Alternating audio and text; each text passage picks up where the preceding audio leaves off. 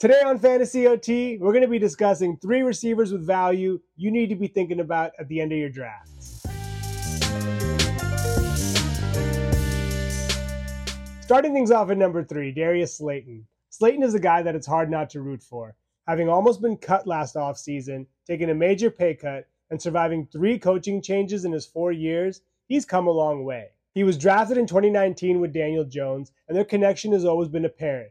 Whenever Jones is needed to take a chance downfield or is in a crunch, he seems to look Slayton's way, and I anticipate that continuing this year. I think Slayton has a pathway to weekly flex, if not low-end WR3 value, if he can overcome a couple of things.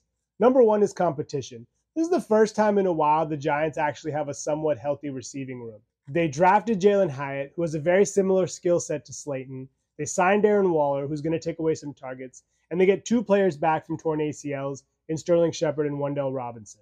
The other thing that Slayton needs to overcome has been his struggle with drops. But all is not lost. I can totally see Slayton keeping his role. The Giants just gave him a 2-year, $12 million extension, and just last year, he posted the 3rd best yard per target average with 10.2.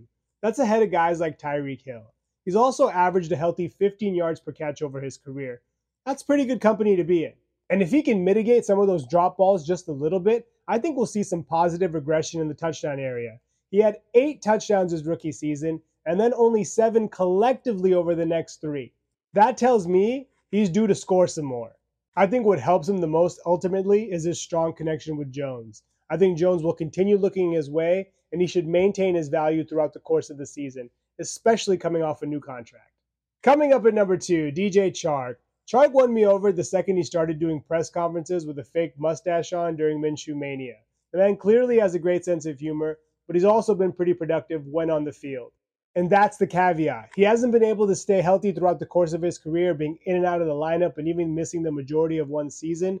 But when he has played, he's averaged a healthy 14.4 yards per catch, putting him in elite company, especially for downfield threats. And even when he's been out of the lineup, what's great about Chark is that he's proven that he doesn't need much volume to produce. Just last year in Detroit, when he was playing behind guys like Amon-Ra St. Brown, Josh Reynolds, Jameson Williams, Khalif Raymond, and even TJ Hawkinson before being traded, he showed that he can be productive with a meager 15% target share. And I think now in Carolina, he's due to see a major uptick in opportunities, especially with a young quarterback. Bryce Young will definitely rely on his veteran receiver, given that Adam Thielen is basically washed at this stage of his career, Terrace Marshall still hasn't quite putting it together, and Jonathan Mingo is a rookie still learning the ropes. So I think at the minimum, Chark will carve out a prominent role on this offense, posting weekly WR3 numbers, if not low-end WR2 numbers in weeks with good game scripts. And that should be often, given that Carolina's probably going to be playing from behind more often than not. Up at number 1, Nico Collins, the new number 1 receiver in Houston. With Brandon Cooks out of town, he leaves behind an average 8 targets per game up for grabs. And I think Collins is going to be the main beneficiary. Collins is sharing a receiving room with guys like John Mechie, who was great in college but really hasn't shown what he can do at the NFL level yet, Robert Woods, and Dalton Schultz. All impressive in their own right, but I don't think they're going to be giving Collins a competition for targets anytime soon. The Texans are very much rebuilding and are going to need to take chances downfield to stay competitive in games. That feeds right into Collins' skill set.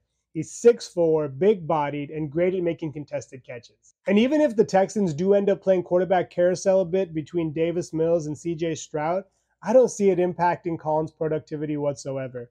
They're going to need big plays, and he really doesn't have too much competition at this point. So they're going to feed him as much as he can handle. Those are 3 receivers with value I think you should consider at the back end of your drafts. Please subscribe and leave your thoughts in the comments below.